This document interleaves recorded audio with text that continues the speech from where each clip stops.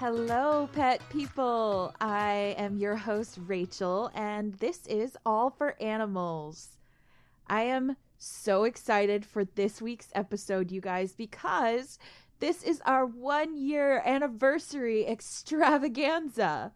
It's been an absolutely crazy, amazing year, and I am so excited that you guys stuck with me through it and that we are still going strong and having fun. So today I decided we are going to do a bit of a supercut of some of the earlier episodes of All for Animals. They could use a little extra love since it's been so long since they were recorded, and plus I feel like they're a little extra funny and just kind of lighthearted, which is that's what we're going for on our anniversary. So I hope everyone enjoys this kind of supercut episode of a few funny and interesting and crazy snippets from some of the episodes that it's been a little while since you've probably heard. When I was in 8th grade, my middle school had a career day, but ours didn't do it in the usual way. So instead of having like the parents come in and talk about their careers, all of us kids got to choose what career we were most interested in pursuing later on in life and quote unquote shadow a person in that job for a day. We were given a list of interview questions to discuss with the person that we shadowed throughout the day, and then we had to write an essay about that experience for our class. A lot of the other kids pretty much just kind of decided to go along with their parents for a day or something, but I had always wanted to be a vet, so my mom actually reached out to the zoo nearest to us, the Denver Zoo. We lived in Colorado at the time, and the head veterinarian on staff at the time, Dr. Felicia Knightley, shout out if she's ever listening to this. I will absolutely fangirl about that. She gave me permission to shadow her, and I was absolutely stoked. I got to watch as a bird and a snake were examined before they were going to be transferred to another zoo. And then we went out to the nursery area with the brand new babies that weren't quite ready to be integrated with the other zoo animals just yet. And there were 2 brand new litters of baby mongoose. Or is it mongoose? I'm not entirely sure. I'm not sure what the plural is there. Yeah. Mongoose sounds cute too, so I'll go with it. And I got to sit on the floor with them and snuggle and play with them, and they loved to climb up and down the sleeves of my shirt. I was dying the whole time. It was so cute. I also got to peek in on the baby bongo that had just been born the night before, and a quick trip through their zebra barn was where I got a souvenir zebra kiss while the medical staff were checking to see if there were any baby zebras on the way. And then we were off to see the bighorn sheep. There was a pregnant female, and she needed some vaccines and I think some vitamin injections just to kind of help maintain her health through the pregnancy. But she really did not want any shots that day. She jumped around so much and so high up that Dr. Knightley had to ask my mom and I to step outside for safety. And as soon as we did, we basically saw horns show up in the roof of the holding pen. She had jumped straight into the ceiling and her horns dented the roof of the holding pen from the inside. It was insane. I had a woman call me frantic because she found a tick on her dog and couldn't get it off. I was super slammed that day, but I figured it would be an easy, quick, and simple enough appointment, so I told her to bring the dog on in and I'd extract the stray arachnid. I swear it was less than 5 minutes later when she burst through the shop door, all disheveled, with her obviously distraught little scruffy terrier mix in tow.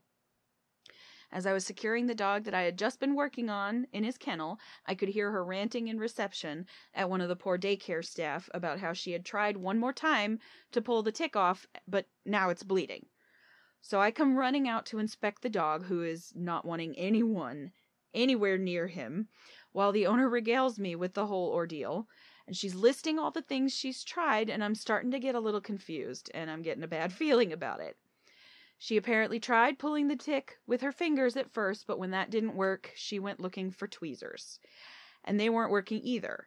At this point, I've finally gained enough of her dog Jasper's trust that I can examine him, so I ask the lady where this tick is, and she says it's on his belly. I barely catch a glimpse of this dog's belly, and I literally shout, "Oh my God!" because I had to tell this woman that the tick on Jasper's belly was in fact his nipple.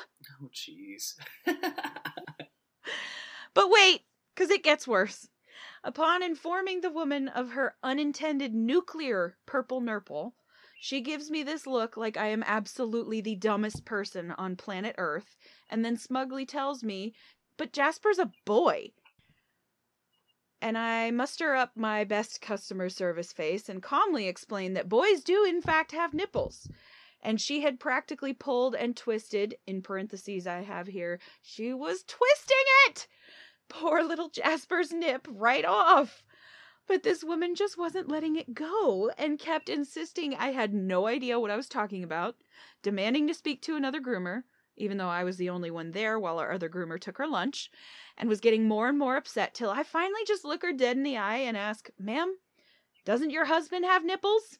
And I don't know about you, Peter, but I absolutely frigging love bats. Oh, yeah. And they're super cute. They Can we talk about that for a minute?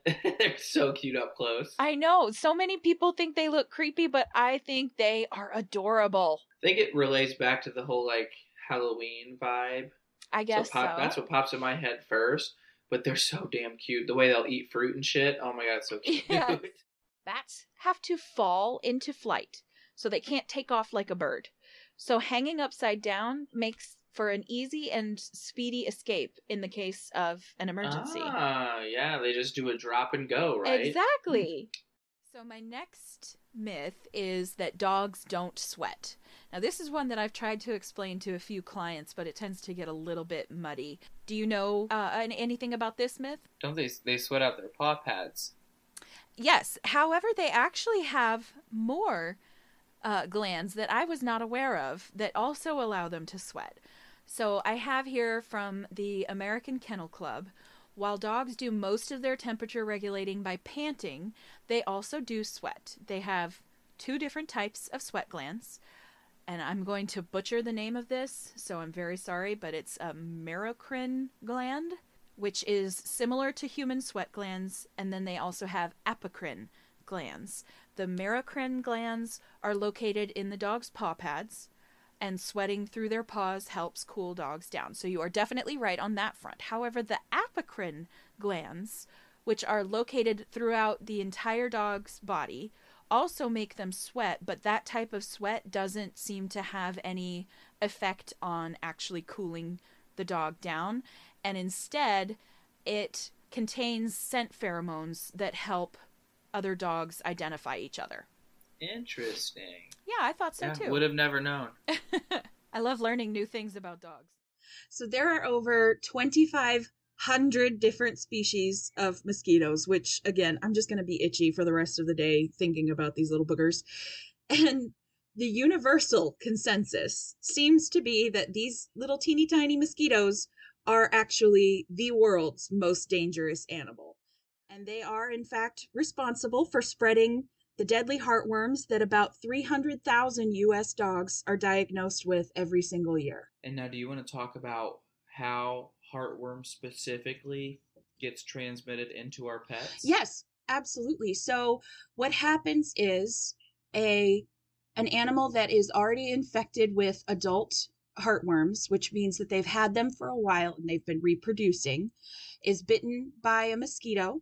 And in the blood that mosquito then is carrying around in its belly, there's going to be microscopic eggs.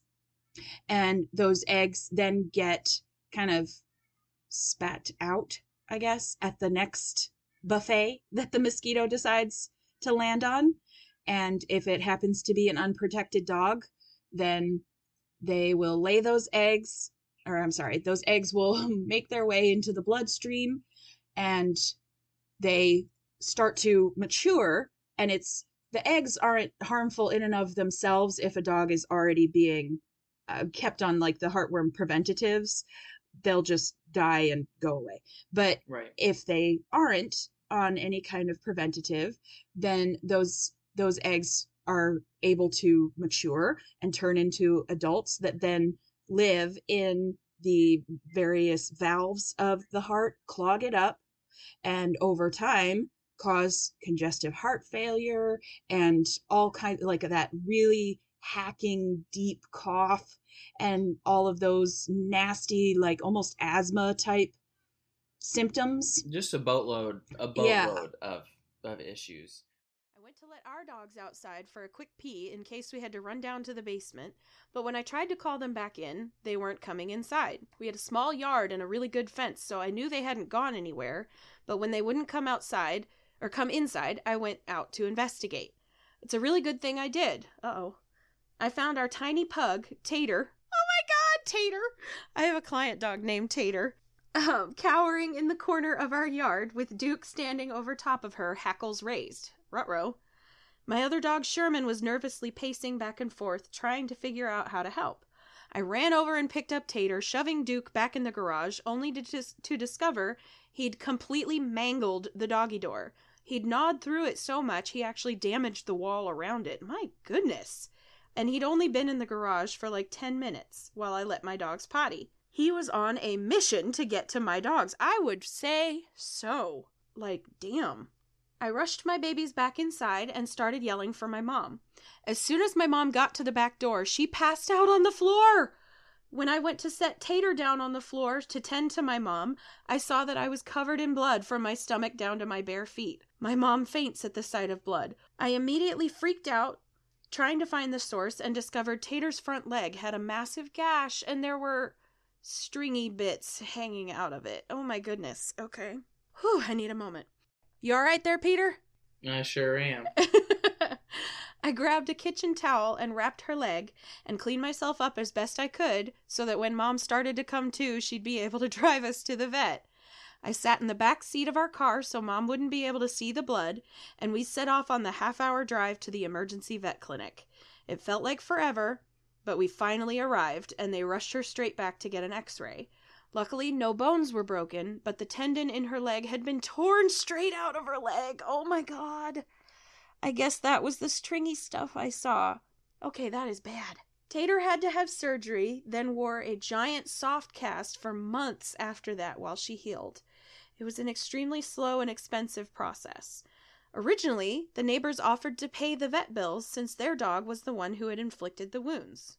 I mean, it's only right. So one day, I'm holding down the fort at the shop while the owner goes to grab some supplies, and it's a quieter afternoon. Most of our morning dogs had already been picked up, so I actually had time to sit down and eat my lunch. Well, I started to at least. I was only a couple of bites into my sandwich when I heard the door open out front and a male voice yell, "Maintenance!" I greeted him at the counter with Jojo hot on my heels, and the second Jojo laid eyes on this guy, he was snarling. I have never seen this dog so much as growl before, and he was over here looking like Cujo's tiny brother.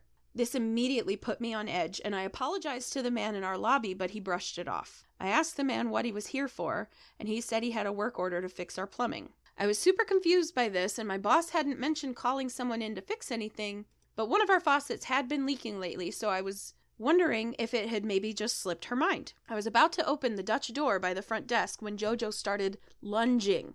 He was ready to tear this guy to shreds. It was really freaking me out at this point, and the maintenance guy was starting to look angry at Jojo. I got a bad vibe, so I just told the guy to come back tomorrow and the owner would be able to corral Jojo a little better. The guy seemed super weird about it, but he left, and Jojo went right back to his usual self. The next day, I was watching the news while drinking my morning cup of joe, and I saw the guy's face flash across the screen. Holy shit. Turns out he'd been picked up by police the night before, just a few hours after I'd seen him in the grooming salon for armed robbery at a convenience store. And additionally, you're going to want to do a stool sample, but that's a conversation for a different day. Yeah, you can talk to your vet about that. I ain't handling any poo at the moment. So I have here a few statistics from the American Pet Products Association, or the APPA, that tells us a bit better about how pet obesity is such a pervasive issue. It's actually apparently being considered an epidemic in the U.S. In 2018, an estimated 60% of cats and 56% of dogs in the U.S. were overweight, and the definition of overweight is a body condition score of 6 or 7.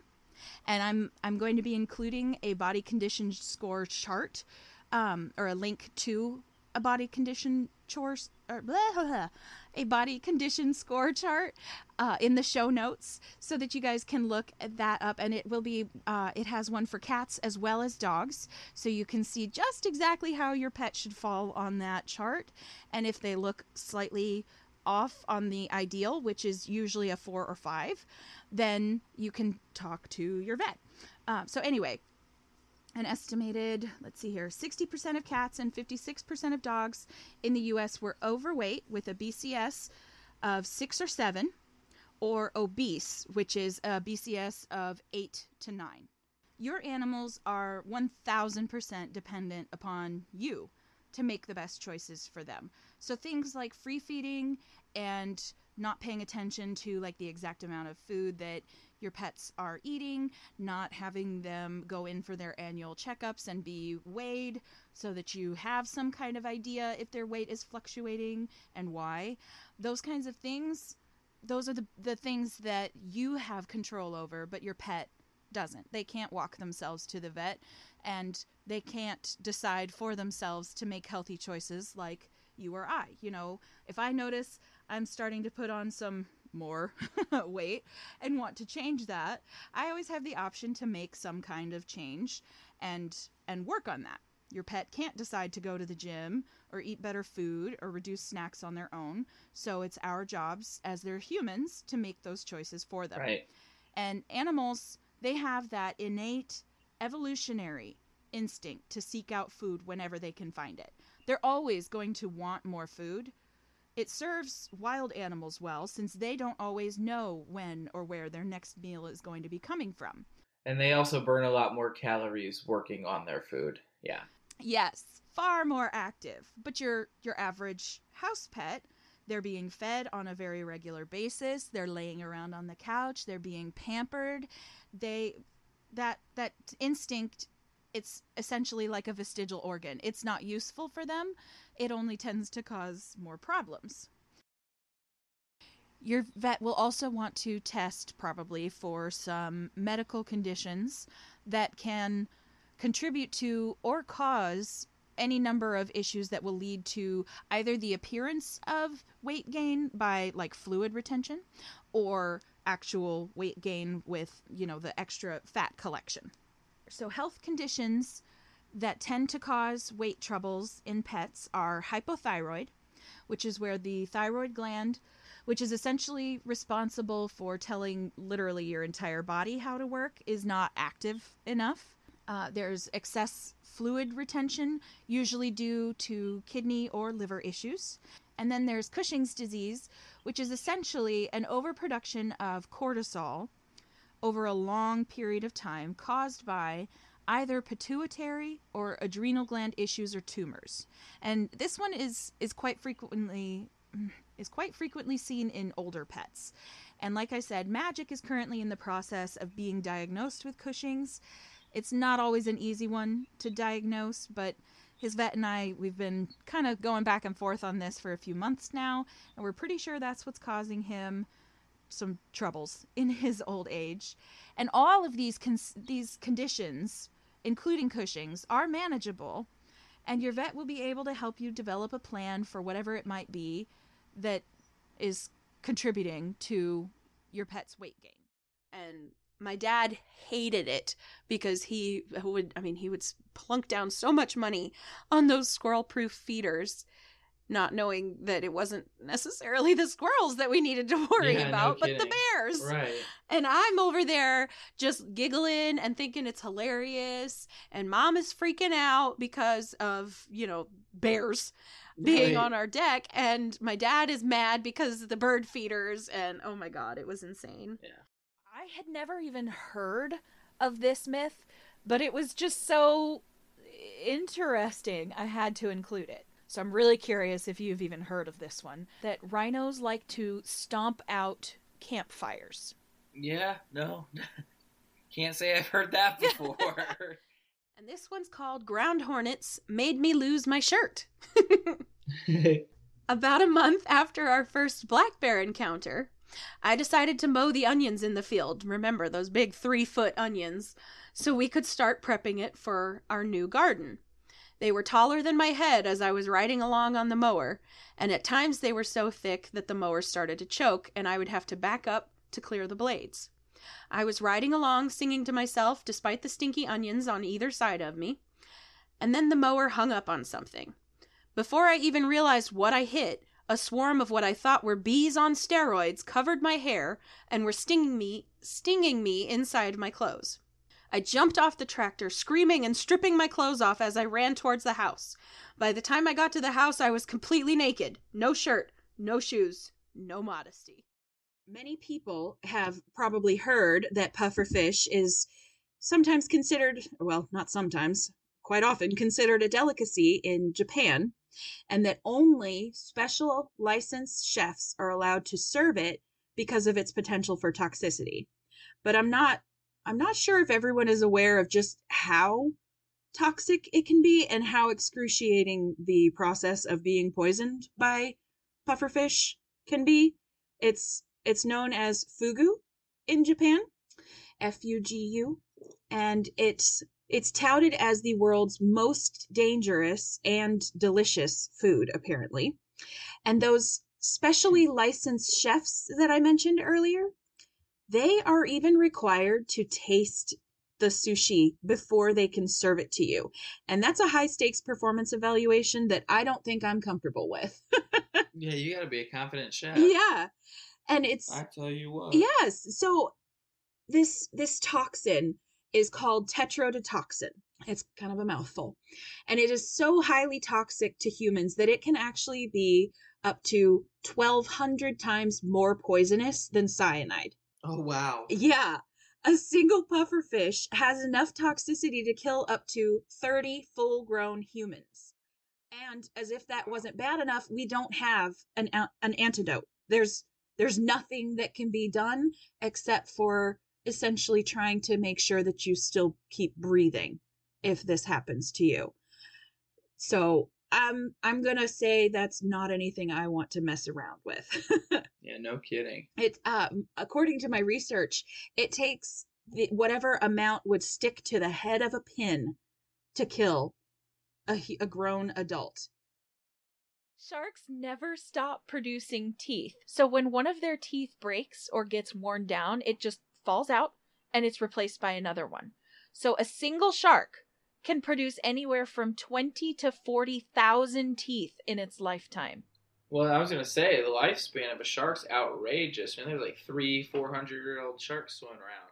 Because of that number, the 20 to 40,000 teeth per shark, shark teeth are not only a very common fossilized find, they are the most common type of fossil because of that. Yeah, I figured. Yeah. That's crazy. Yes. And I mean, I'm pretty sure most people know too that sharks are the oldest animals, or one of the oldest animals on Earth. The sharks have existed longer than trees. Actually, have they? Yeah, I know that one to be true. I've been waiting to say that the whole damn episode. I know that it's the one thing I know. That's the one thing I know about sharks is, yes, some species of sharks have actually been on this earth, on this planet, longer than trees. All right, Current Day Rachel is back, everyone. Thank you so much for listening. Thank you for sticking it out for an entire year, and I appreciate every single one of you. As always, we are All for Animals Pod on Facebook and TikTok, as well as YouTube. And we are All for Animals Podcast on Instagram. Please give us a like, a follow. It really helps, as well as rating and reviewing the show on whichever platform you prefer. It really helps us reach more eyeballs on social media and more ears on the various podcast services. So thank you, everyone, and I will see you next time.